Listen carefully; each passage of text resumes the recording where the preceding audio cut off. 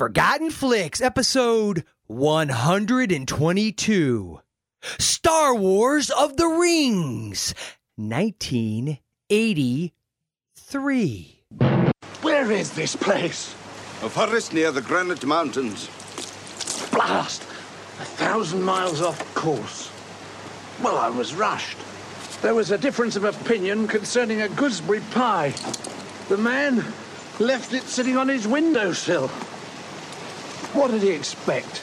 Perhaps expected to eat it. For that rudeness, Stout, I think I'll turn him into a bat. Might teach you some manners to hang upside down for an hour or two. No, that's a recipe for hot fudge sauce. Oh, well, it'll have to be a goose. Fat and ugly.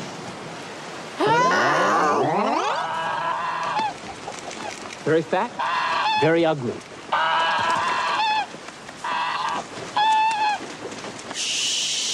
And from that, you see what I could have done to you if I were a vengeful man.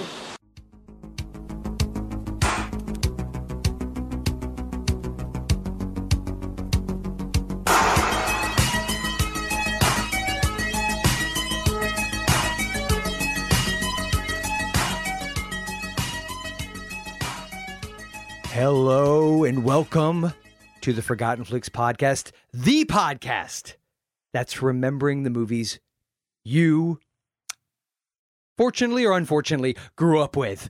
I am Joel, and I'm joined, as always, by my luscious life partner, at least for the next 6 to 8 episodes, Jason. All right, I have a question for you. Sure.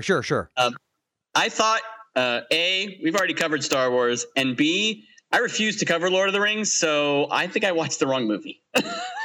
Oh, I'm sorry. You're right. I did use the wrong title. I should have said Lord of the Star Wars. Wait, aren't we watching Krull? Yeah. Wasn't that an alternative title? Was Star Wars of the Rings or Lord of the Star Wars, depending on your preference? I think you're absolutely and unequivocally wrong. This is Beastmaster Star Wars. So Beast Wars? Wasn't that a Transformers thing? No. I'm sorry. Beastmaster Dark Crystal. Oh, Beast Crystal. Beast Crystal. I think that's what the first Got title it. is. Or Dark Master? Crystal. Dark Master. Yeah. Crystal Master? Crystal Meth? Well, maybe? Yeah. What do you think gets me through the show? So, anyway, yes, we are, of course, doing Krull. I wasn't trying to be snarky with that opening, I swear. So we'll get down deep and dirty on this one, but I do want to address one thing before we get too far into this. The opening, the intro, you heard, was it Ergo, as in ergonomic? Ergo the Magnificent? Yes. Ergo the Magnificent. And unfortunately, I didn't get the soundbite that I wanted, but the one I did get, do you realize the actor, Ergo, what he is known for? Other than this? Yes, that I knew him for. I'm sure he's been another thing. Yeah, I'm sorry. He was probably a stage actor and or did some other things, but no, he seemed very familiar to me. Yeah. But I didn't put any connection together. Even looking him up, but there wasn't anything that stood out that I had seen recently. Yes, his name is David Batley, and obviously, despite that accent, which we both know you and I could do way better, he is an actor of British descent. And I couldn't tell, by the way, he says gooseberry pie. Gooseberry, yes. And pie. And interestingly, he was going through puberty during this movie. Yes, his voice did crack. It's time to change. Na na na na na na na na na na na na. Good luck getting that out of your head. So yes, let's see if you catch this. This is a hint as to who he was in my head anyway. We have here nitric acid, glycerine, and a special mixture of my own. Together, it's horrible, dangerous stuff, blows you up. But mixed together in the right way, as only I know how, what do you think it makes? I don't know, sir. Of course you don't know. You don't know because only I know. If you knew and I didn't know, then you'd be teaching me instead of me teaching you. And for a student to teach his teacher, it's presumptuous and rude. Do I make myself clear? Yes, sir. Good. He is, in fact, the science/math teacher Because I guess Charlie in elementary school. I don't know. That's Willy Wonka in the Chocolate Factory. If you didn't know, my God, help you if you didn't know. For some reason, I always thought Charlie was in a orphanage. Yeah, he wasn't, but I always thought of him as being middle, like 6th grade, which I guess technically would have probably been at that time. And it was kind of a nebulous world that he lived in. I don't even know. Really weird, yeah. It was really weird, but no, I didn't recognize him from that. Yeah, but now that you say it, the sound bite sounds very, very familiar. Yeah, and I really wanted the one where he's doing the math problem, and he asks Charlie how many Wonka bars he's gone through, and Charlie goes 2, and he goes, "Okay, so you bought 200 Wonka." No, just 2, sir. 2? Well, how can I do anything with 2? So let's just say, for the purposes of this, 200. I love the idea that the guy can't do it unless it's 200. It's excessive. Oh, it's great. Lovely. Yeah. So I'd like to point out also, sadly, Mr. Batley is no longer with us. Passed away at the age of 67, also in London. And let's see here, it was 2007, I want to say. 2003. I thought I felt a disturbance in the force. Yeah, back in 2003. He's gone. Did you feel a little goose? I felt goose today, Jason. we may have time for that story. We'll see how this conversation goes. So, yes, would you like to proceed with the trailer for Star Krull? I mean, Lord of the Star, Dark Cross, Beast, Master Krull? Krull? Yes. Okay, please. Let's do that. On a distant planet, a great kingdom was ravaged by beings who came from the future to conquer the universe.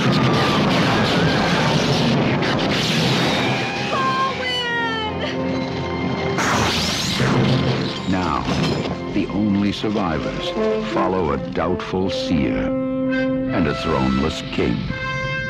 They will hold her in the Black Fortress. You must have help. Thieves, bandits, fighters and brawlers. Desperate men. Those are the kind of men I need. Well, you heard him. We are now an army. At the end of an impossible journey, they must fight an invincible enemy. Here's the knowledge you seek. I shall be your king. In the fortress, you will face more than the slayers. What is about to happen to them could never have happened on Earth. Columbia Pictures presents a world apart from anything you have seen before. Krull.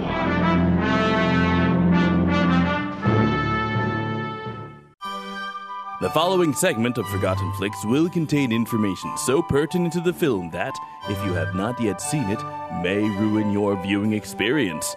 So if you plan to see this film, please consider resuming the episode only after you've viewed the film, which you can find at your local video rental store. We now return you to Forgotten Flix, already in progress. No, but you know where it could have happened? Mordor. It's unlike anything you've ever seen before, unless, of course, you've seen any sci-fi fantasy films in the last 15 to 20 years. Wait a second. The kingdom was ravaged? Yeah, I know. Hello. and these are desperate men. Those are the kind of men I need. Hey-oh. Oh, what? I don't know what movie you watched. Gave new meaning to the Eye of Sauron. If you know. I really don't even know. You crack you up. I do. You totally crack you up. I do. So let's talk for a second why we chose this movie. Yeah, why did you choose this one, Jason? Why did we? I chose this movie. This is one of those that lived on the fringes of my memory from when I was a kid. And I remember having seen it many, many times. But it's one of those that, you and I have talked about many times, films that are forgotten by us. Not necessarily just, maybe they're not in mainstream, but just things like, oh my God, I totally forgot about that movie. I used to love that movie, or at least I have memories of loving that movie. Yeah. And so we've done that a lot. And this is one of those, for me, that I have those sense memories of the movie. I remember enjoying it as a kid. I remember there being parts that I wouldn't say scared me, not like a horror movie or supernatural thing, but disturbed me. Yeah, that was what I remembered about this movie is from being a kid. But it's one that I've always wanted to cover. And so you and I have talked about it for a while, and we couldn't find it anywhere, and then we had someone very awesome. Yes, we definitely need to give our shout out to the reason why we're even doing this movie. Yes, absolutely. So to our best boy Peter, who actually found and gave us copies, and so I physically own Krull now, and so that's why we got it. As do I, and I still like Peter. And I'd like to point out that best boy, of course, is a term that we use very, very, very selectively, because it is in fact an electrician on a movie set, or at least works with the electricians. We could have called him a key grip or a gaffer, but he's not. He is a best boy. Yeah, he's definitely with the electrical department. He plays with wires. Yes. Yes. Thank you, Peter. Yes. So it's one that I have not seen in a good many years. And I say that like I don't remember the last time I saw it, but I'm going to guess it's been somewhere in the neighborhood of 20 years. Yeah, I'm at least that, if not more. I would say I haven't seen it in a Glave's age. That's how long it's been since I've seen it. At least that long. Okay. So, do you want me to synopsisize it? Oh, please do, because I will be so impressed if I can do it. If you're doing it without reading a combo Star Wars / Lord of the Rings synopsis. No, I'm not reading anything. I'm not reading anything. Okay. Because I do want to. I have lots and lots of notes. I do want to talk about this. So, so this is directed by Peter Yates. Which you mentioned you knew, or you knew some of his other movies. Yeah. I didn't recognize a whole lot of other ones. Bullet, I recognize man. Steve McQueen. As Bullet. Yeah. Bullet. I recognize him. Yeah. I haven't seen it. Obviously I know of Bullet. I know Steve McQueen, but I have not seen that movie. There are a couple of others on there. I recognize the titles, but none of them I personally have spent any time with or watched. But so it's as we mentioned, kind of a sci-fi fantasy movie. And it starts off with a prince and princess who are coming together to get married to unify two kingdoms to fight against what is a spaceship castle that has landed on their planet and is taking over. Side note, memo to Mr. Lucas. The opening shot of this movie, minus the Rebel cruiser being shot at, is almost like a reverse verbatim shot from the opening of Star Wars. But that's okay. We'll continue. No, I think there's a lot of movies that play off that same shot because it just kind of follows it the opens length with of a it. giant spaceship coming into the frame slowly towards a planet. The only difference was there was nothing exciting happened, like shooting at a Rebel cruiser. Yes. Yeah. So the big ship lands on the planet, and it's also a castle, and these kind of demon or alien armies come out and start taking over the planet. Well, what happens is the princess is then kidnapped and taken into that dark castle, and the prince, one Colwyn. Was that his name? Is that how you pronounce it? Colwyn, Colwyn, which I'll be fair and honest, I did find very difficult. It's a different name, odd name, and it was weird even as anyone yelled his name. You know what I mean? Colwyn. Yeah, it was just like odd. The cold wind? What do you? Right. So, and the princess, her name was Lissa, which coolly enough, her real name was Lisette, almost spelled the same. FYI, did you look up any of her other movies? I'll reserve that for the middle of the show. Okay, yeah, save it. If there's a lull, I'll just go look up Lisette Anthony and save me. Yeah, no. So she looked, so she's the princess and she was kidnapped, and it feels, a lot of this beginning movie feels like very medieval-ish with kind of sci-fi elements in it. And then the rest of the movie is Colwyn trying to get to Lissa, to this castle, and save her. Now, two side notes to it. One, the castle every morning, every sunrise, disappears and reappears somewhere else on the planet. I hate it when that happens. Could be on a mountaintop, could be in a desert, could be in the ocean. Nobody knows, or so we think. So he has to get to it and find it. The other thing is what lives in the castle and commands all these forces of darkness is the beast. And the beast is, what is keeping Lissa captive and wants to marry her for some weird reason we haven't really discovered yet. And so Colwyn is trying to get to her to rescue her. Now, I'll leave it at that for a synopsis, other than one more thing. He does find kind of a merry band of men along the way who help him get to the castle. But the one thing that I had to point out, which is a big part of the sense memory for me, is the glaive. Yes. The V. I believe so. Glaive, which sounds a lot like to me to the Princess Bride when Wesley is dead and they Billy Crystal's character Miracle Max presses on his chest and he breathes out and he says, "What do you got with living for? What's so important?" And he says, "True love." And then Billy Crystal says, "No, clearly," he says, "to blave," which we all means to bluff, which means he was playing poker. Ha-ha. And so, actually pretty good. So anytime I hear the glaive. Yeah. To blave. Right. So as a child, I must have had a dozen or so glaives made out of various sundries in my yard and or schoolroom, because that was the notebook paper glaive. That is a classic. An nth degree cooler than a Chinese throwing star, which was another thing also that I guess made out of notebook paper. Yes, which you could kill someone with, we all swore. So this was like the coolest throwing blade spinning thing in the history of forever. Unless you got it wet. And not so cool anymore. It was just a wet paper pie in the face. But so this was a weapon he found at the beginning of his quest and comes into play later. But I wanted to point out, it's this kind of 5-pointed, Chinese star with blades on it, funky looking thing that was super awesome. So yes, that's kind of the core of it. I don't think I missed any main elements. I think other than the fact that and correct me if I'm wrong, but when she's kidnapped, it's actually at the ceremonial wedding, and both the kings are killed, thus making Colwyn the new king. Colwyn. Yeah. Cool. This thing is ripe for mad parody. I don't think they ever did it, but yeah, Cool Whip. Yeah, Cool Whip. He would be Cool Whip, yes. Yeah, that's right. And so he is now the king. Because both other kings are dead. So yes, and do you have anything on there about the cinematographer? Did you want to touch on that at all, or have you? Oh no, I didn't write that down. Okay, first off, love the guy's name, Peter.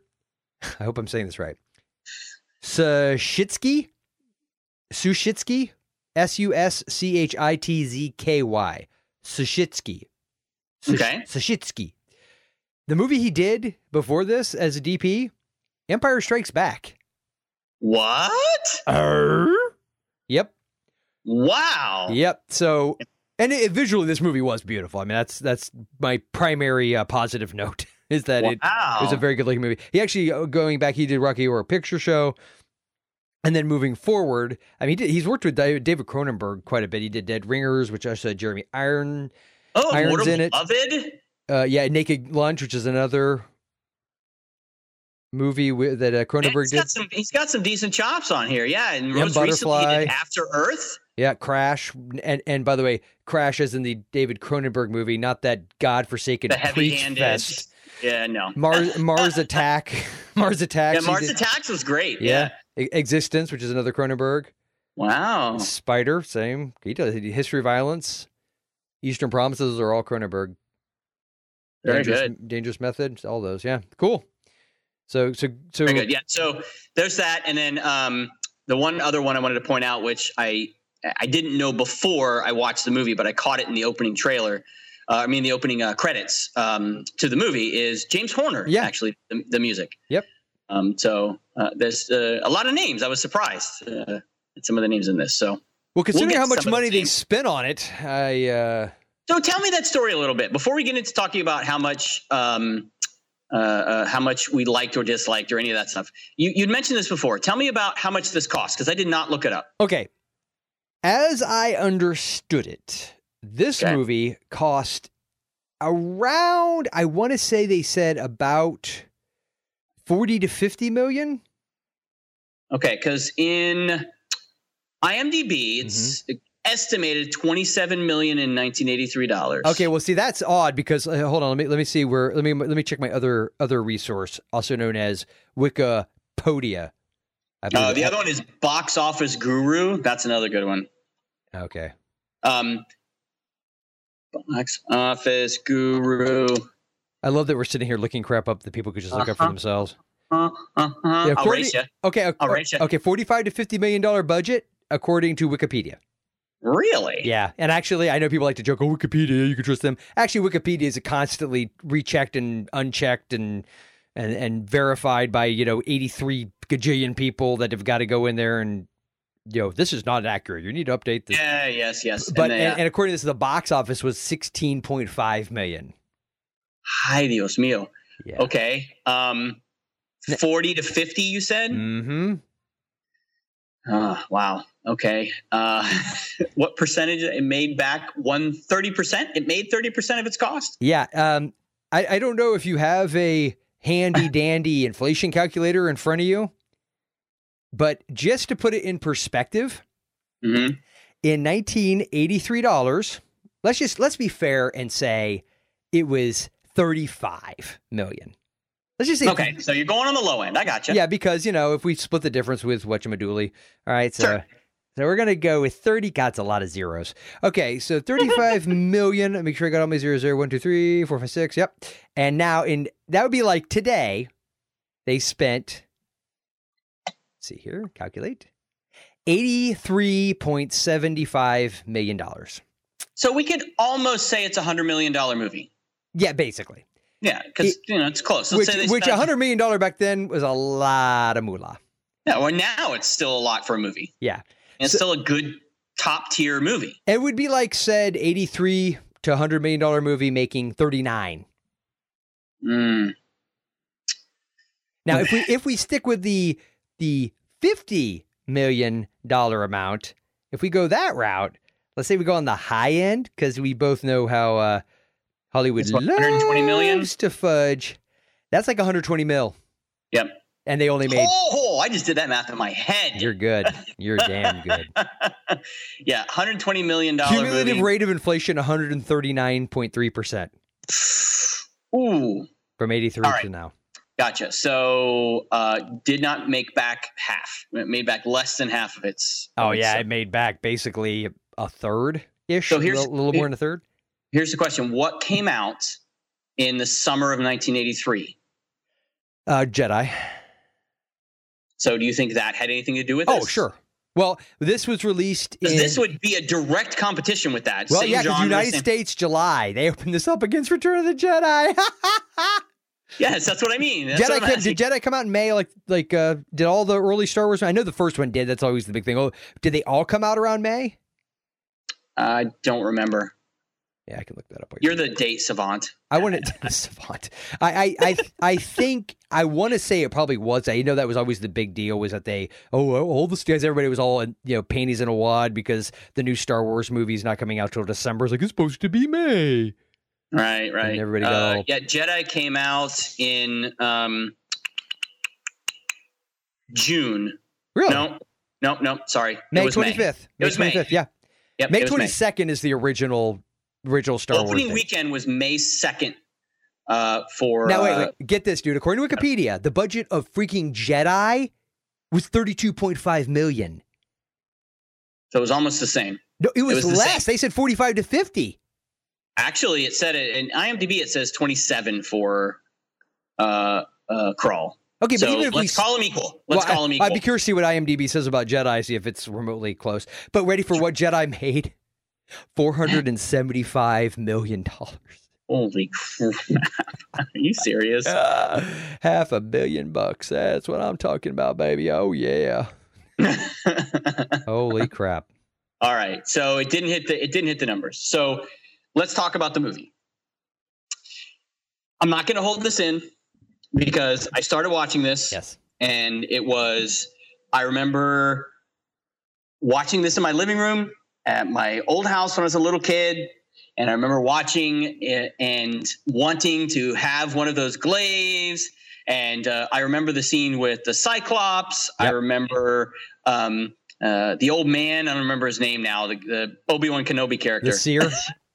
No. Oh, the other guy. Yeah. The other guy that was his mentor that kind of shows up, because they even called him the old one in the beginning when he first shows up. Yep. The old one. And I'm like, did he just say Obi-Wan? So, but I remember him. I remember the beast in the end. I remember all of those. And so I'm sitting down to watch this and I'm just like, please God, please God, please God, please God, please don't let this suck. Please, please, please don't let this suck. And it didn't. It absolutely didn't. And I know you're going to disagree with me. Why would you think that, Jason? Because I was surprised. I really, really liked this movie watching it again. Okay. Now, I say before we go any further down this rabbit hole, because to be fair, you technically don't know. You don't know. I could be totally bluffing. I don't. You could be bluffing. You could be playing it off. But before we get into what I'll say what I quote unquote think, because that's debatable. Towards the end of our program, that way we have a little bit of a tease, since you blew your wad all over the front end of this thing. No. So I say let's go down the monkey trail, as it were. And you said you had copious notes. I had copious notes. And obviously, my first keynote, besides a couple of the, I wouldn't call them cameos, because that implies they were already famous and they weren't, but small bit parts played by future stars. Other than that, and the opening shot being almost even compositionally the same opening shot from Star Wars. I call that bullshit. Well, okay, go back and watch it. It's literally coming in the opposite side of the screen in the exact same pattern. Any opening scene with a big name long one other spaceship? movie. Name one other movie that opens. Name one other movie that opens with a giant, elongated, phallic-like ship entering the frame from the side in slow motion like that. Spaceball. It's Spaceballs is goofing on Star Wars. That doesn't count. Starship Troopers. It does not open to the same exact shot. It almost, yes. I'm not talking about a space. I'm not talking about a spaceship I'm not talking about a spaceship entering this frame.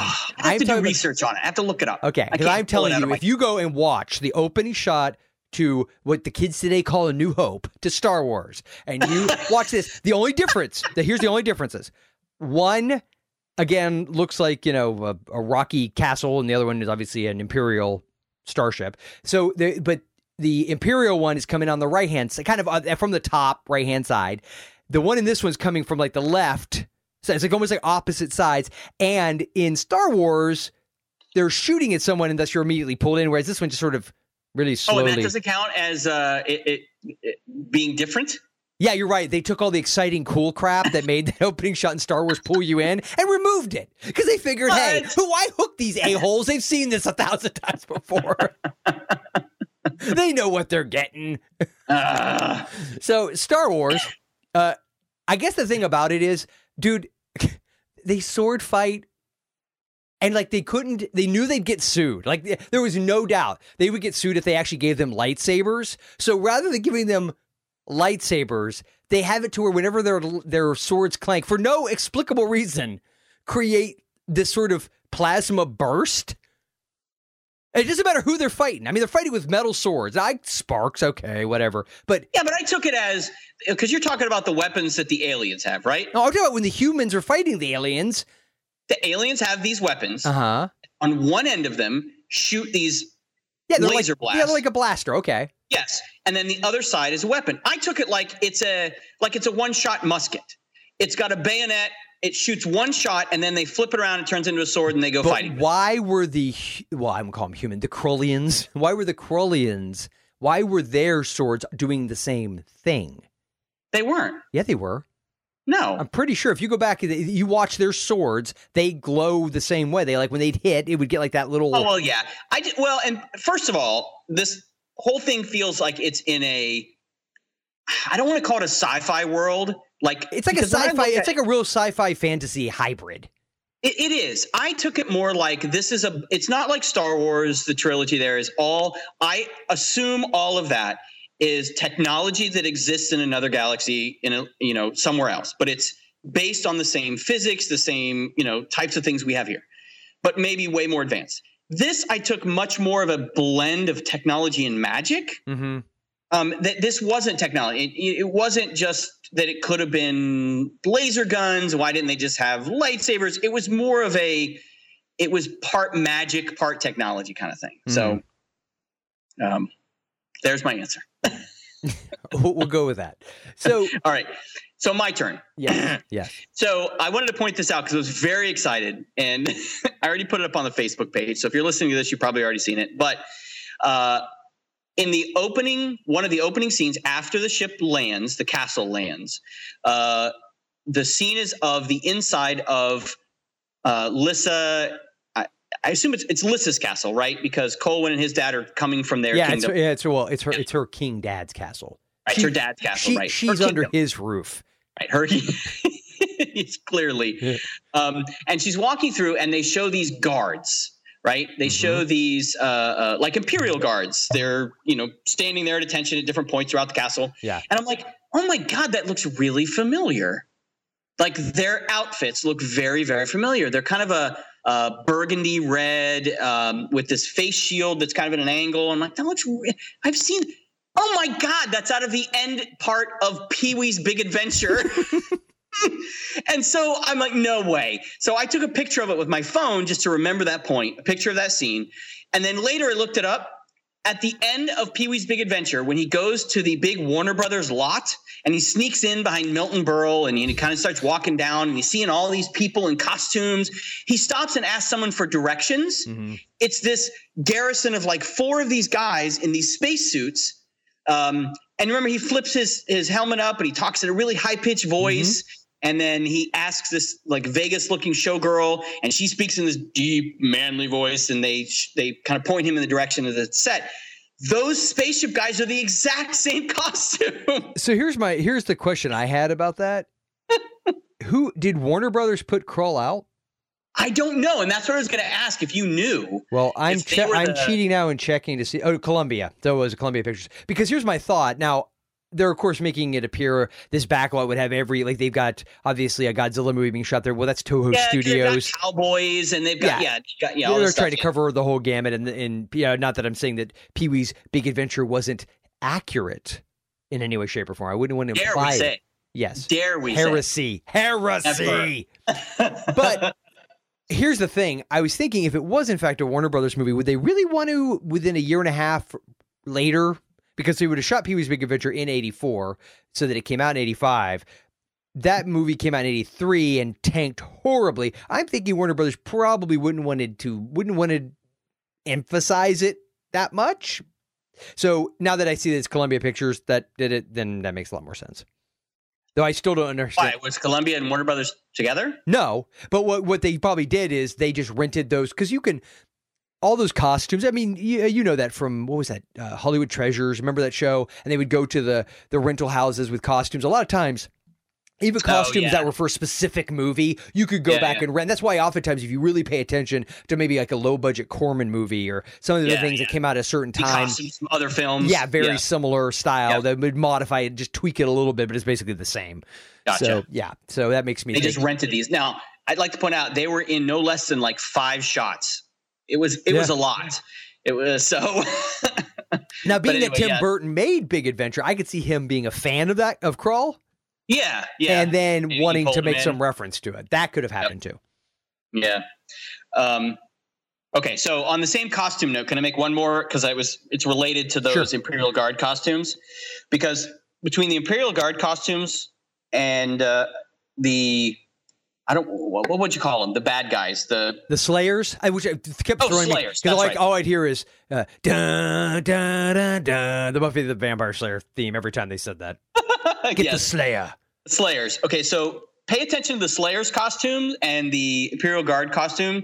How did either of those actually fight anything? Yeah, because the Slayers had these they look like the cones you put on your dog when you get back from the vet to keep them from chewing on their leg. Yeah. They had like these black cones coming around and they could barely move. By the way, dogs that have those love it when you point at them and laugh. If you want to see a dog actually have shame, like you want to see its poor little face go into a shame, just do that. And by the way, there's a special place in hell if you actually do that. Well, then I'll see you there, my friend. So, but yeah, they seem very, very impractical. At least when Colwyn and his guys, the band of merry men, when they're fighting, at least they're in relatively loose fitting, easy to fight kind of costumes. Very Errol Flynn-ish type garb, and they don't have giant headgear on. Right, and so both of the Slayers and the Imperial Guard just had these ridiculous. Now, I understand why movies do that because they give it a certain look and feel. Sure. Doesn't have to be practical. Right, a certain tone, but it just felt ridiculous, especially in the beginning of the movie when the Slayers attack the castle and the guards are supposed to be protecting. It just seemed a bit ridiculous. So, and the other thing I had a question about regarding the Slayers, what was up with the Night of the Creeps thing? Oh, that big slug coming out of their head. Yeah, they would shoot him in their head, and which, by the way, I forgot completely about. I'm like, damn, that's gross.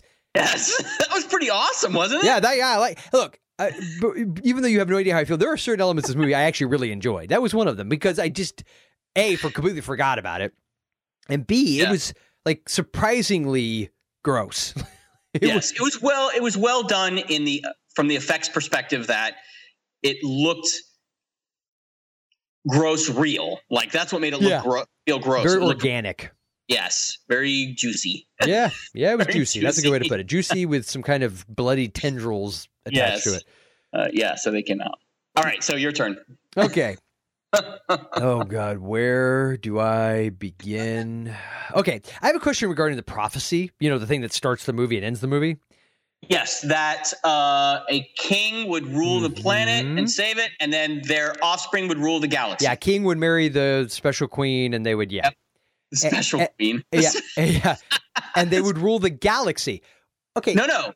They ruled the planet. Yeah, then their offspring. And their offspring or their son or whatever would rule the galaxy. Yes. How exactly are you going to do that? With Imperial forces? Well, they have the forces. I'll give you forces. Yeah, how are they going to do that? Well, how would their offspring do that? Because I checked, these a-holes are on horseback and have no technology when it comes to transportation at all. They do now. They just defeated that whole castle thing. So those aliens... people that basically that are still in the Iron Age, that are using swords and horses, yes, are going to figure out how to make a Castle Grayskull go back up in the air. That's what you would have me believe. And then we'll dominate the galaxy with it in a generation. Yes. Mm-hmm. He will rule the galaxy. Well, you don't know if some other ship's going to come in that time. I actually think this is what they meant. Their offspring, I'll just assume it's a son, kind of like Jack the Ripper style. The theory is Jack the Ripper was actually part of the royal family or whatever. Basically was just completely crazier than just nutty nutball McGee, okay? And he would walk around Krull saying, I'm ruler of the galaxy. Me. Who says I'm not? And then he would challenge people. And then, of course, he has all his yes men around him, a la George Lucas. And as soon as they hand him something to fight the guy, he doesn't notice as one of his guys come up and stabs the person he's about to duel in the back. And so the guy's already basically going to die. He turns goes, ha ha! And he stabs him and the guy just falls, I knew it, I am the ruler of the galaxy. And then he wanders off. Nice. That's my theory. Totally just made that up, by the way. Yeah, that's good. That's good. That's my theory. I'm sticking to it. That's it. No, I understood what they meant it to be is just that this was the beginning of a giant dynasty. Okay, so say generations later, eons later, that doesn't sound as good. Then, their kid, by the way, in 25 years is going to somehow figure out how to do interstellar travel and take over the galaxy. Right. Yeah. Yep. Right. Yep. All right, with the glaive. Oh, wait, no, not with that. Shut up. Wait, as he's walking around telling everybody he runs the galaxy, he has notebook glaives that he made. Yes, he has notebook paper. Do not make me use my Trapper Keeper glaive. Oh, God. Score for using the Trapper Keeper reference, my friend. Yes. I wish I had a Velcro sound effect. Yes. Were you like me? Every time you bought one of those at the beginning of the year, and then you get into school, and the teacher's like, "You can't use that. You need this, and this 3-ring binder." No, I always remember I never had the cool one that I wanted. Really? Yeah, I always felt like I must have. My memory is I always got the solid color ones, and like the kid next to me would have like the awesome one that had like the high top person riding a bike, and it was all neon colors and crap. Oh, dude, I had like the surfer. The surfer ones. I don't think I ever got that. I think I actually still think I have it. I have to bring it and show it to you. I was digging through most of it. I had like a single folder. This is Trapper Keeper on it that has like that kind of background to it. Fake. What's that? You got the Kmart Trapper Keeper, didn't you? Yeah. Oh, were you that kid? Were you the kid that would see me at Kmart and then like talk a bunch of smack at school, and then I'd have to point out, "Hey, genius, you were there too." Yeah, but I wasn't buying anything. Yeah. Oh, I was just there with my grandma because that's where she buys all her underwear. And she eats in the Kmart cafe. They do have those the polar slushy thing with the polar bear on it. No one else had those. They did. Yep. The things that turn your whole mouth red. Was that did they have that one, or was it the penguin? They had the polar bear, right? They had the polar bear, yeah.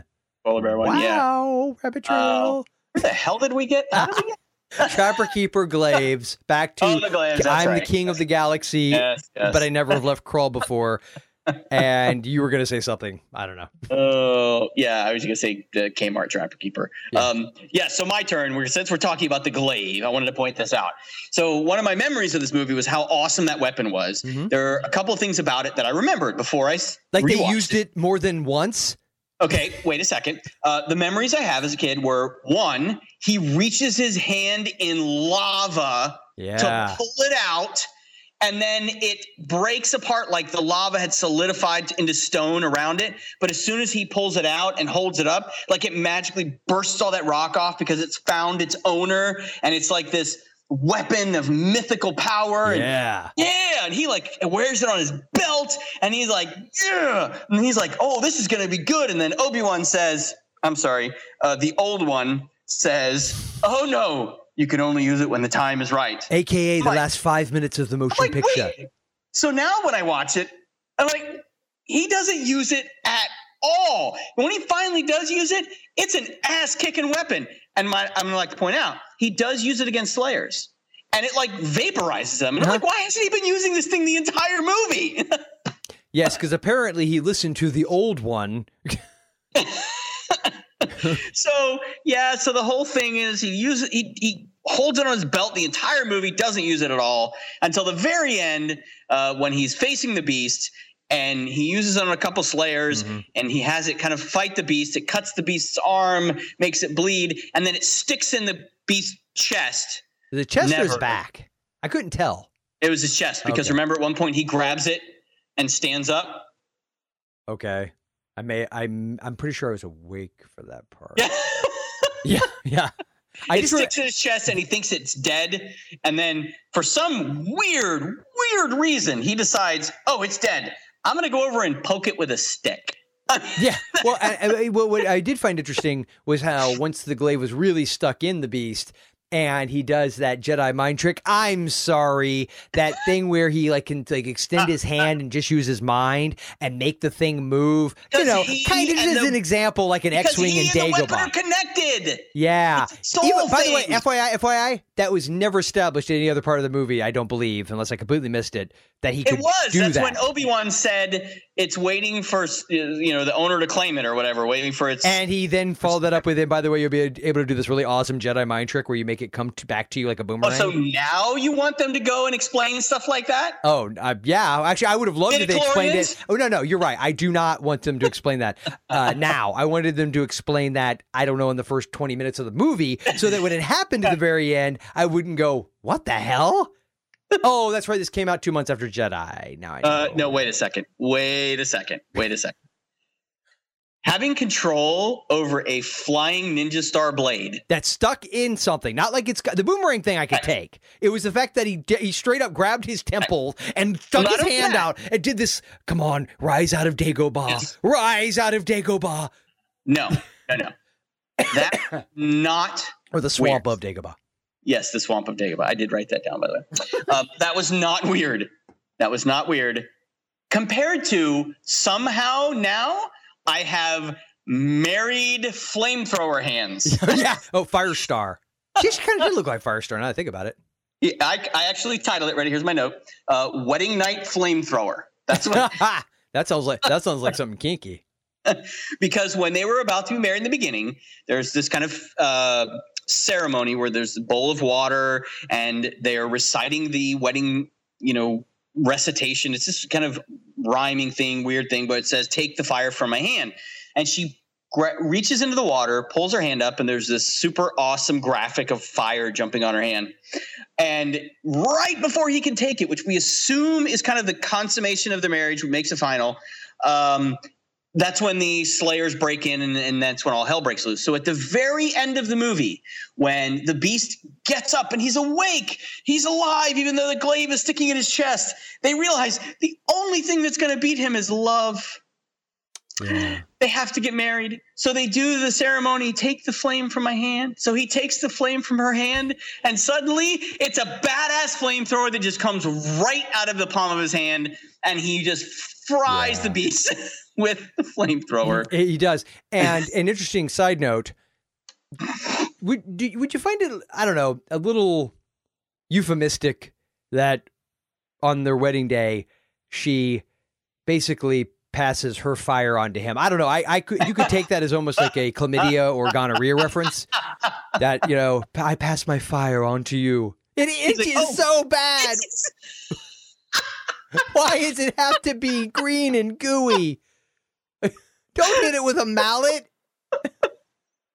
Did I ever tell you the story that my dad told me that's what they used to do back in the Army? Oh, no. That somebody got gonorrhea. They would make them lay it out on a table. And oh, my God, don't. They would take a mallet because they had to clean. This is what he's telling me. I'm like 7. Daddy? Means a lot. What's gonorrhea? Well, son, let me tell you. Why do you know? Oh, never mind. It was the 60s. I was in the Air Force. Huh? Oh, God. I was on the island of Crete. Have you seen Cretan women?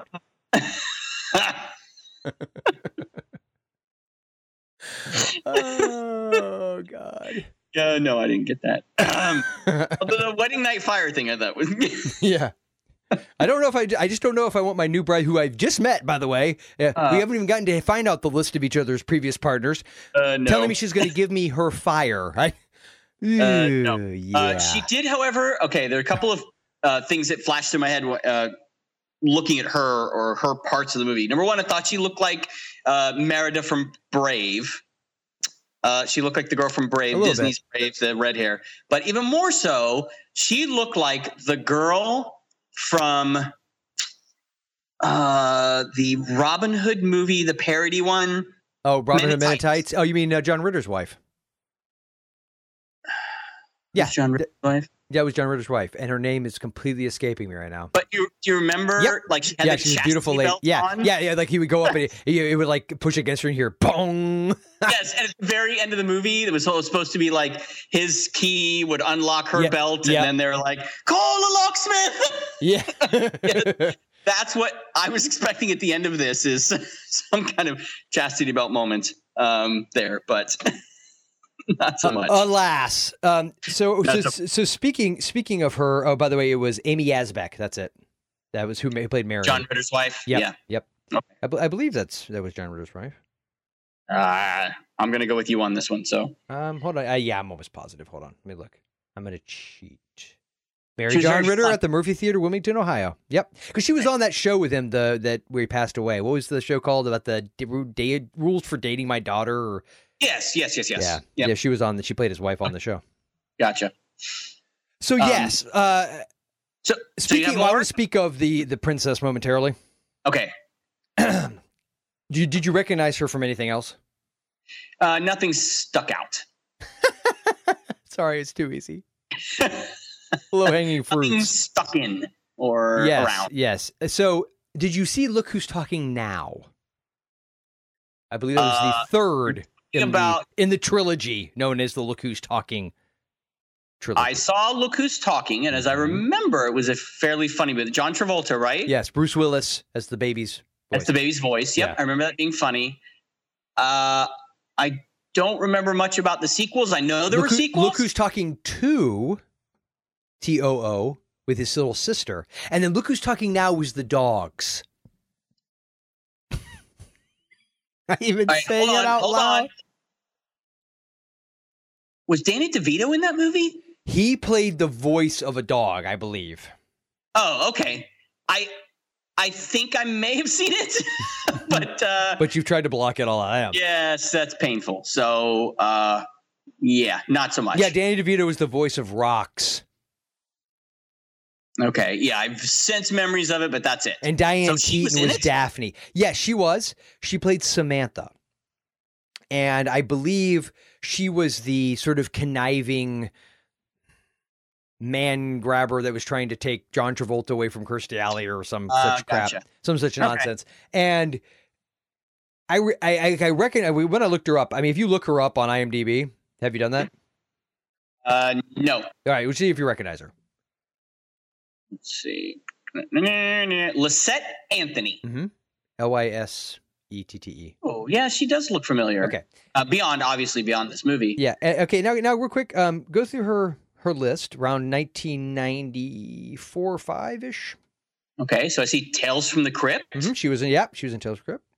Forever Ambergris. I don't remember that one. Forever Ambergris. Tales from the Crypt. It's an episode. Look Who's Talking Now. Mm-hmm. Face the Music. Was that a dance movie? I couldn't tell you, and I'm proud to say I can't tell you. I actually, what's sad is remember Talos the Mummy. She was in that. It was like a mummy movie. And Misbegotten. I actually remember the video box for that. It was like Save Me. That's the one. Save Me. I don't recall. But click. Yay! Hello, Becca. Oh, it's Harry Hamlin. Yeah, but I'm the cover who's a little. An accountant beleaguered by personal and professional problems gets involved with a femme fatale and her mysterious psychiatrist. Played by Michael Ironside. Yeah. All right. Wait. My favorite first user review. A well-made erotic thriller. Save Me is a well-made psychosexual drama typical of the erotic thrillers made in the 90s. There were erotic thrillers made in the 90s? Yeah. There was a kind of a spate of them. Not that I know. Right. Yeah, but anyway, so needless to say, they underutilized her in Krull, in my opinion. Real? Yeah. Yeah. Oh, she was Eric Roberts and Michael Rooker in The Hard Truth. Yeah, the hard truth. It can kill you. No, it was not a psychosexual. Actually, thriller. that one was listed as being a little risque as well, believe it or not. Really? Yeah, but Save Me, definitely. I'm not saying that it's on YouTube or anything. I will not watch it. All right. So I have a couple other appearances. Yes. We mentioned a handful. We talked about, I didn't recognize, I actually thought that the guy that played the seer, he was kind of the blind soothsayer, the one who could see. That really kind of confused me because you had the old guy, the old one or whatever, the Obi-Wan Kenobi guy, and then all of a sudden you have the seer. I'm like, really? You guys needed two to fill this archetype? You couldn't? Right. Yeah, it was kind of weird. Like, it would have worked better if it was just almost like the witches that were in Clash of the Titans seer type thing. Yeah. They did kind of go to. They eventually went to the Widow, the Black Widow, Spider-Woman kind of thing. Mm-hmm. I don't remember what they called her, but anyway, the Woman of the Web, wasn't it like the Woman of the Web? Yep, that's right. Widow. Not woman. Sorry, my bad. Widow of the Web. Yeah. Yep. Which, as we find out, turns out that it's actually the ex-lover of Obi-Wan, who he knocked her up, took off. She was mad at him. When the baby was born, she killed the baby, and her punishment was to live in the center of this giant web with this albino spider that looks like he came from the movie Arachnoquake. Yeah, and, but that also made a very weird sound, as I recall. Yes, this kind of chittery sound, which is odd because, obviously spiders don't make a sound. So, but when movies have these giant spiders, they feel like, I guess it would be weird just to have it quiet. Yeah, but they feel like they have to have it make some sound, and but anyway, so she kind of was the second seer. Mm-hmm. And Obi-Wan went to her and said, help me. And she's like, I betrayed you. I'm so sorry. And he's like, I've already forgiven you. I love you. And she's like, oh, we're both going to die and sacrifice ourselves for this, and goes off. Now, you said that there was the girl, because she kind of transforms from the old woman back to the young woman again. Mm-hmm. Did you recognize her? No. Oh, okay. I thought you meant you knew. Lisette Anthony, I did, but I didn't recognize the. Oh, no, because they actually said the woman of the web had the same name as Lissa. Remember? Yeah. So Princess Lissa was Lindsay Krause. No, Lindsay. No, that's what's funny. Lindsay Krause. Is she the old woman? Nope. She did the voice. They dubbed over Lisette Anthony's English accent, and they dubbed over somebody whose name I'm not going to say yet because you're going to mention him, but they dubbed over his voice as well. That I can believe, but they don't even list the Lindsay Krause. If you scroll way down in the end credits, I mean the old woman. They don't have the widow. Well, they have Francesca Annis, who I assume was the young woman. Maybe of the it was probably the same lady. They probably just had her in makeup. Oh, you think so? Yeah, I think that was just makeup. Okay. Yeah. Wow, they did pretty good because she actually looked. She did. Yeah, she looked pretty rough. Okay. So they had her. The other one was, which I'll go ahead and mention now. There was one of the Merry Men. Yep. Because they really did look kind of like a Robin Hood band, and they were robbers. And let's be honest, to me, Colwyn, the actor who plays him. What's his name? He's kind of a Robin Hoodie. Dude, he looks like Errol Flynn. He does, yeah. He's thin. Ken Marshall. Yep, definitely. Robbie Coltrane.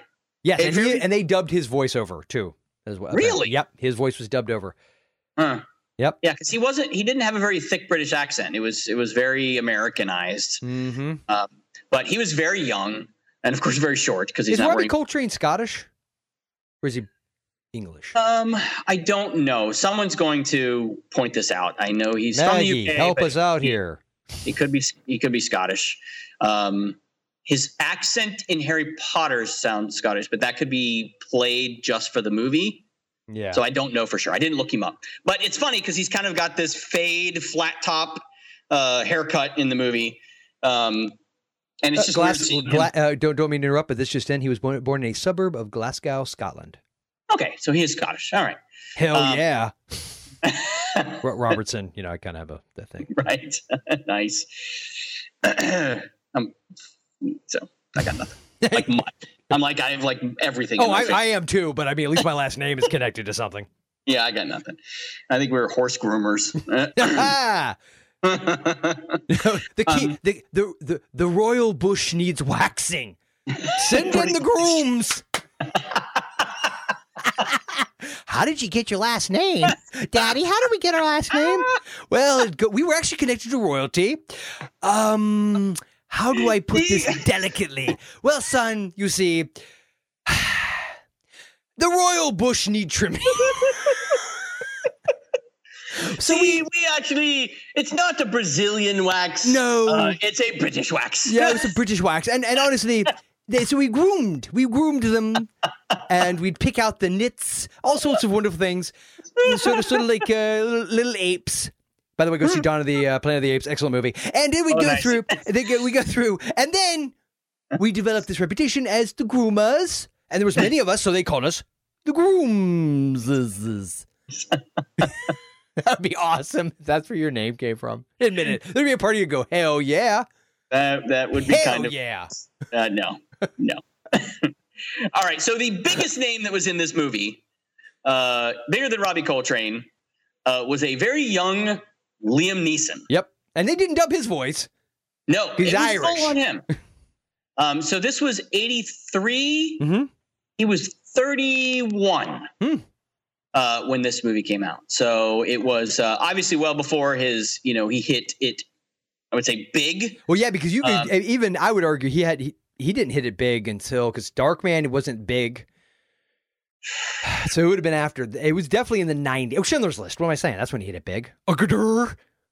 You think that was his? Yep, that was it. That was the moment. Big one? Yeah, because not only was it obviously a Spielberg movie and a major hit, but he won the Academy Award. Or at least did he win or was he nominated? I know he was nominated. I don't remember if he won it or not. Remember, and then I remember Nell right after that, which is actually a pretty good movie. I don't know if you've seen that in a long time. I did. I actually remember when it came out. I saw it when it came out. I haven't seen it since. But all I remember is like, Hapootnay.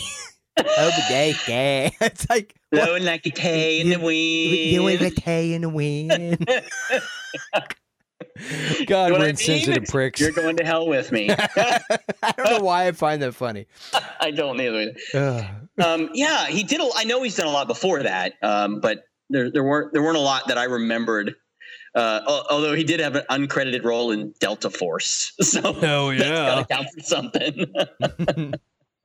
But yeah, he was in this very young as one of the Merry Men as well. Mm-hmm. And then the last other big name, well, I don't say big name, but other person was recognizable was Bernard Bresslaw, who was he played the Cyclops in it. But and I would like to point out the only things I remembered, because this is another one that I think they played on HBO on a loop when I was a kid as well. Yeah. I'm assuming that was your experience with it. Is that how you saw it was HBO? Or did you guys have it on video? Krull? Yeah. Oh, yeah. We had an HBO, and then we recorded it onto a VHS tape on SP with a label. And listen, here's how we did movies back then. I was in charge of labels. So when we recorded a movie off HBO on a VHS tape, I would write the name and then draw some little doodle that. Nice. Did you do it? Did you draw the glaive? I did for Ghostbusters. I was very proud of myself. I actually did the backpack and had that. But for this, I actually drew the glaive. That was the symbol I drew for this one. But we had it on VHS. But it was basically an HBO. I watched it on HBO. Yeah, that was how I remember seeing it. But the Cyclops, specifically his crushing scene, which I found traumatic as a child. I did too. That was the only thing I remembered. That, the glaive itself, and the widow part, like the spider. I just remembered that there was this old lady and a spider and a guy on the spider web, and like that's all I remembered of this movie. That's it. Really? That's it. And the crushing of the main thing though was the crushing of this. Like, I was waiting for that. I completely forgotten about the tiger. Which, before I forget, was that the same tiger from Beastmaster? Because those have been the same year. That just reinforced my Beastmaster reference when I saw that. Yeah, so. And B.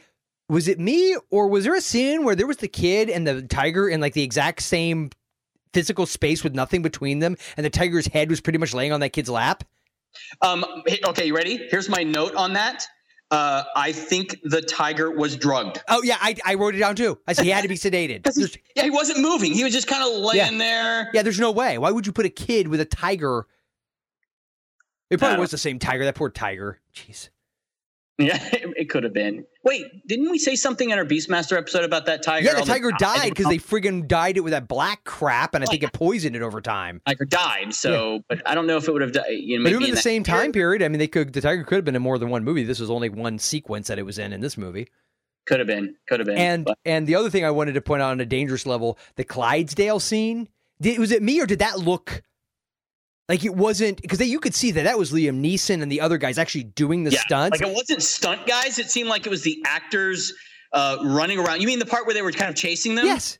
And they were all in that little. It was like in a typical around. movie, you would have wild horses and they're grabbing the horses. But these are freaking Clydesdales that they're trying to break. Sorry, they were. What were they called? Fire mares. Oh my god! Which made me think: how do you have an entire herd of mares? Can't really have babies. I love that's where you're hung up, not the fire part. Oh no, that was awesome. You know what? That's the Dark Crystal moment for me. Okay, because they were all riding striders. FYI, why was there no fire when they were trying to catch them? Because you got to get on open space. You have to get out, and it has to be like dusk. You have to have that awesome like early '80s dusk shot.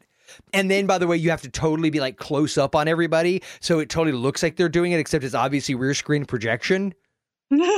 Which, by the way, bad idea. Watching this movie immediately following Dawn of the Planet of the Apes. Bad. You can't do that. Yeah. By the way, here's the nerd that I am. When they were talking about they have to get to the castle, and they know where it's at now because the spider woman, the widow of the web, told them. Yeah. It's going to be in this place, right? I forget where it was. They said it's 1,000 leagues away. How are we going to get there? Oh, the fire mares. We'll ride them. And here's what. Here's what I did. 1,000 leagues is approximately 3,452 miles. And I assumed that that would be overnight that they traveled to get there because it was kind of dusk when they were getting the fire mares. It disappeared at dawn. So they had about 6 to 8 hours to get there, which means those horses were traveling at approximately 460 miles an hour. This is the exact moment that I wished I had some kind of like Johnny Lawrence, William Zabka quotes queued up. So, I'm like, and now we're going how to do the fast do they pussy have to toss go for to go distance. 1,000 leagues? Oh my God. That's awesome. So what you're saying is the fire mares could have totally pulled it off. They could have. 400 miles an hour. It's not even the speed of sound. Come on. Come on. Come on. And plus, when they run, it's fire. And God help them if they fart. That was me. So anyway, Jay, any other key points you'd like to bring out about this so original motion picture? Let's see. No, the only other note I had was something about when they were in Dagobah. I mean, in the swamp part. And the evil doppelganger of the seer had those black eyes. The changeling. Yes, that scared the shit out of me when I was a kid. That black eye Yeah, thing. I believe it. Yeah, that was pretty unsettling. And then later, he meets this random girl when they are kind of meeting up with other villagers, and she has the same black eye thing. You know what that reminded me of? That show Supernatural, the demons. That's what they do. Whenever they close their eyes and open them and to reveal that they're a demon. Fully black? They're totally black. Yeah, that freaks me out. Like, or did when I was a kid. That totally Yeah, freaked me creepy. out. That was scary looking. It's creepy. Yeah. So that's the only other note I don't think we've covered. Well, that's I think that pretty much covers it for me. I didn't have a lot of notes. So should I let the kitty cat out of the proverbial groom's bag o' grooming tools? Yes. Okay. My exact feeling is this. I remember this movie as a kid. I remember liking it, but I also had this weird sense memory. Your Beastmaster point is actually very apropos because I think for a while as a kid, I would mix this and Beastmaster up. Specifically, the reaching in for the glaive and the lava and the eyeball soup thing in Beastmaster. Yeah. Those images like blended together at some point in my head. So was there also a big stump in which someone reached in trying to find a green monster? That no, only because I hadn't seen Flash Gordon, but that would have happened had I seen it at that time. Yes, because they all had the same feel to them. Yeah, and I know that Kevin Spencer had actually said he did not see this until recently to produce the always awesome show art for the show. Thanks, Kev. All right. Oh, you hadn't seen it at all? He I don't think he'd ever seen it. And he said he wanted to because he loves Flash Gordon so much, and people had compared the two. Having seen Flash Gordon, here's what I thought. Having seen Flash Gordon recently, relatively speaking, because we saw it a couple years ago, that's the first time I'd ever seen it, and so I didn't grow up with that one. And I really liked it. It was campy, it was goofy, but it was very entertaining. Yeah. This movie bored me. Now, I will add I have some key caveats that I feel weird about with this movie. I thought it was beautiful. I thought, even though I only somewhat am being somewhat facetious when I say, I saw it right after Dawn of the Planet of the Apes. I had seen that earlier in the day, and I literally 3 hours later watching Krull. So even though that comparison, which Dawn's effects are off the charts great, it still held up surprisingly well. There were certain things like the fire mares or whatever they're called that didn't work quite well, but there was a few things that I thought looked great. The cinematography was phenomenal. The music was phenomenal. The acting and the design. The design was good. The production design. I even wrote that down. Production, art design, off the charts. Like the inside of that castle was really cool. Yeah, visually, like I could as a work of art, like you could see the artistry in a lot of that stuff. I would give this movie like a 4 just for that. Yeah. Here's the thing. If I'm being honest, like would I ever want to sit through this thing again? Because I guess here's what I'm trying to figure this out about myself. Because I don't think I hate fantasy movies. Because obviously there's plenty of movies and TV shows and things like that are total fantasy. I think it's the tone. Like I'm not a fan of that sort of sword and sorcery, the Arthurian legend. The Lord of the Rings type stuff. I appreciate it. And folks, just let me lay it out of the bag. I like Harry Potter. I like it. I don't hate it. I get why everybody else that's into it is into it. It's just for me, it's like, I think it's the magic thing.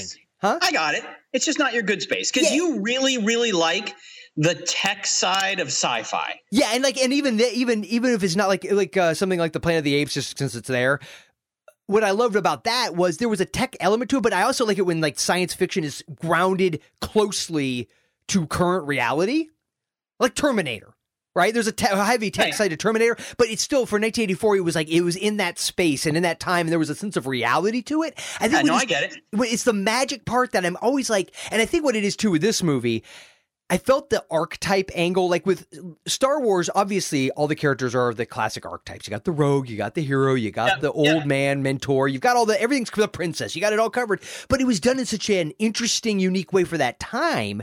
This movie to me felt like it was trying to have all that, but it didn't bother going past archetype. Like the main guy, Ken Marshall's character, Colwyn, he was boring. Like he was not a good hero, in my opinion. I would have had a guy like Liam Neeson who looks a little off, like a little goofy, like somebody who wasn't predictable in that role. Then he was like a good looking guy, and that's about it. Like there was nothing else going on there.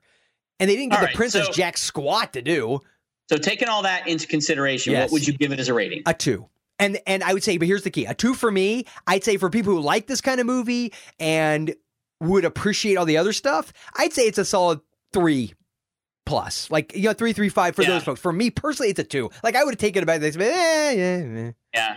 I agree. I don't hate it. Like I don't hate the movie. No, it's not bad. No, I don't think it's bad. And then in a way, that's the other problem. Like at least Flash Gordon is campy, goofy, which was fun for me. This movie, I literally found myself bored and like I'm seriously like just sitting there, and I almost never do this when I'm watching something for our show. I'm like looking through IMDb and I'm like, let me see if there's any trivia. It was paced a little slow.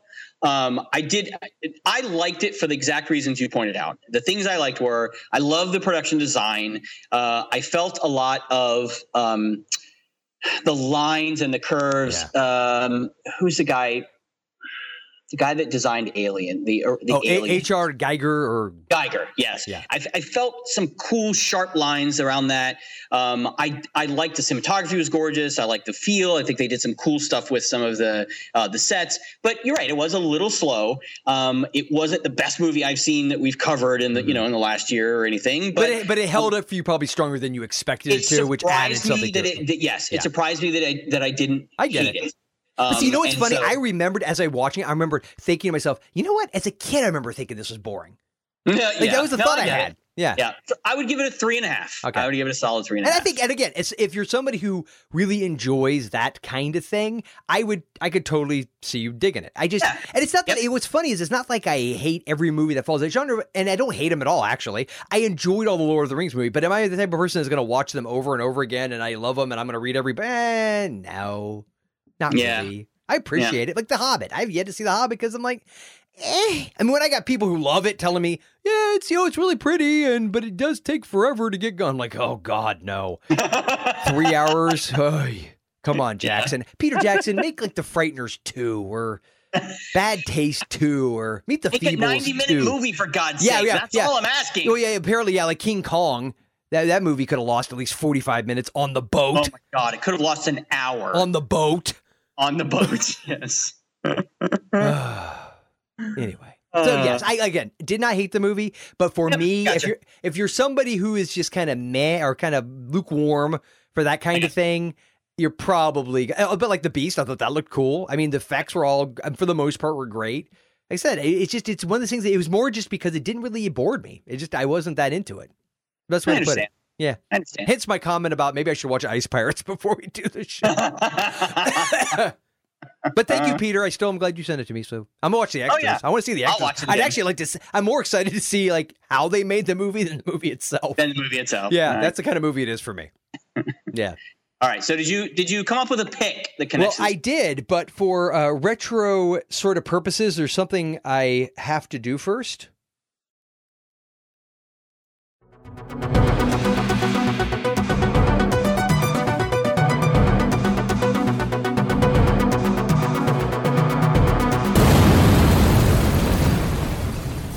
And I need to find the one where it's a toilet flushing and you hear yippee. Yeah. Now the other thing was, and I completely neglected. So if you're hearing this now, you've already heard it. But for Jason, since he hasn't, I meant to play this earlier. Oh, hold on. Nice.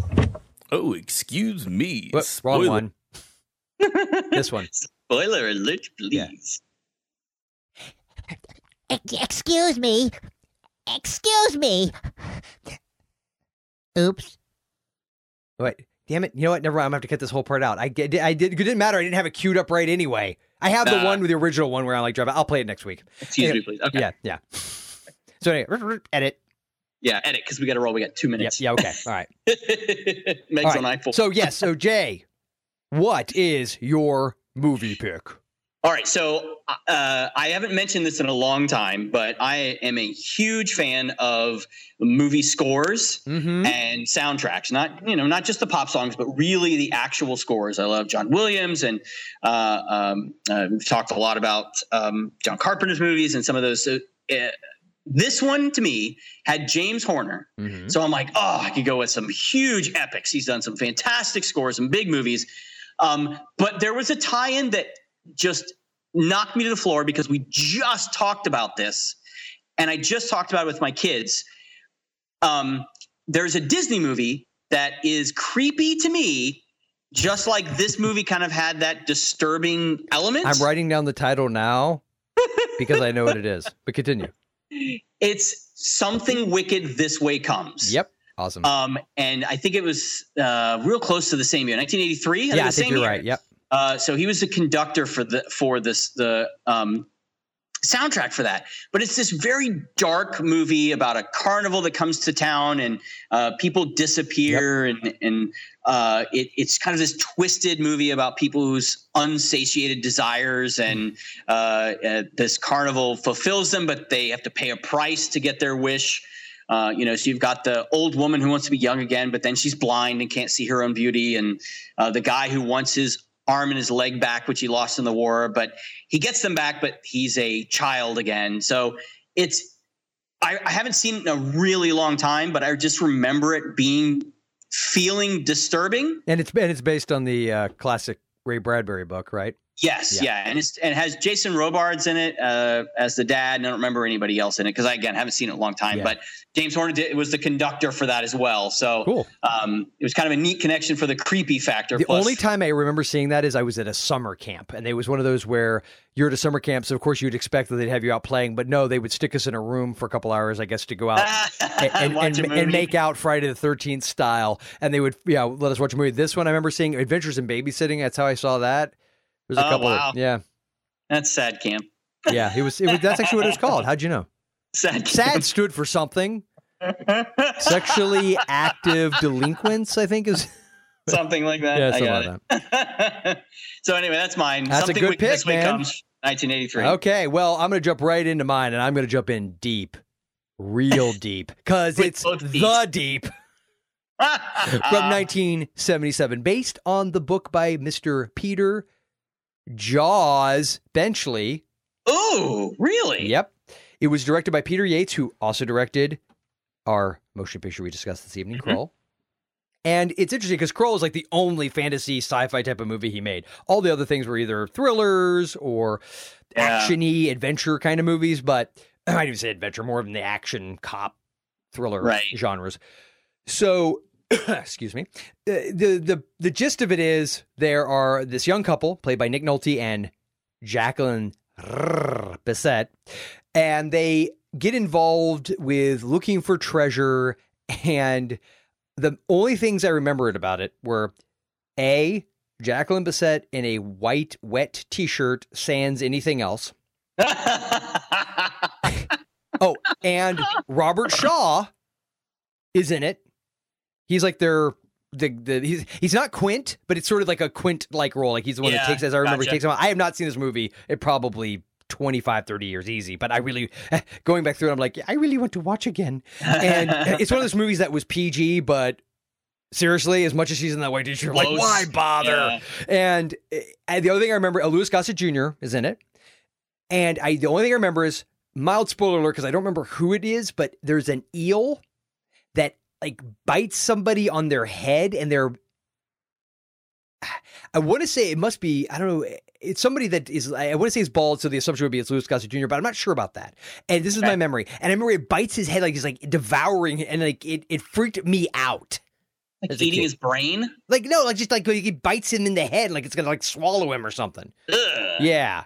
Like attacks him. Like that's my memory. I don't remember if it's a white guy, if it's a black guy. I have no idea. I just remember somebody with like a bald head getting bit. And of course, now that I have one, you know, it's a sticking point. But if for no other reason, don't go swimming with the shrieking eels. Exactly. And if for no other reason, see it because of Jacqueline Bisset. I mean, seriously. In a wet t-shirt. Yeah. So good stuff. The Deep. That is my pick. I'm going to put that on my list. Yeah, I think you like it because it's, you know, deals with the underwater environment. I think you'd like it. I think you'd like it. You know how I feel about Peter Benchley stuff. So yeah, and I mean it's got Robert Shaw in it, so there obviously is another connection. That's true too. Yep. Wow. Very good. Yes, indeedy, my friend. So would you like to hit him with a little Jason-style knowledge? Yes. Check us out at ForgottenFlix.com. That's Flix with an X. You find everything there you need. All of our cool stuff. Yeah. Ways to contact us. Yes, all that stuff is on there. Where we do our social media crap, all that's on there. Yeah. But I did want to point out one quick thing. For those of you who don't know, I also am starting my own business, and it's keeping me fairly busy. I write kids' science books. So if you'd like to check it out and see some of the stuff that I've written, you can check me out at kidquestadventures.com. I've got some cool stuff up there. So thank you, Joel, for letting me pimp that out on the show. Well, it's more than my pleasure. And I will say in a moment of lucidity and seriousness, which I seldom have, I would like to point out, I can vouch, the books are friggin' awesome. I know because I helped rotate their covers. That's right, people. I did my part. Do yours, damn it. Buy one. And I am too, by the way. I still have not officially bought one from him, even though we're like, like best friends and all. It's his book, and I really should. I'm kind of a dick. So yes, I'm going to buy it because it's awesome. Seriously. So if you have kids, if you like science, if you like zoos and bugs and all sorts of cool crap, I say you buy the Kid Quest books because they're freaking awesome. Thank you, sir. Was that a sales pitch? I don't even know. That's pretty good. I'll put the $5 in the mail tomorrow. Okay, thank you. So yes, I highly recommend it, and I'm going to even want to put something up on the site in the sidebar so you can get it there as well. So very good. That is the plan. And any other final, lasting, memorial type words? I was going to do the whole I am short of stature but tall in character and wide of girth and shallow of words, but I didn't write it down. Yet somehow you remembered. And and on this little Easter egg note, there's one thing I forgot to play for you.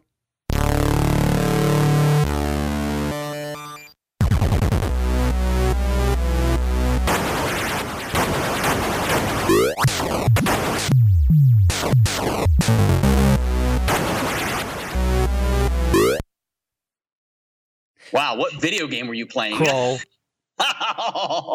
That was sound effects. What? That was really a video game? That was the Krull 8-bit sound from the Krull game. Oh. Yeah. Go on YouTube. Believe You're it. going to have to send me that link. Believe it exists.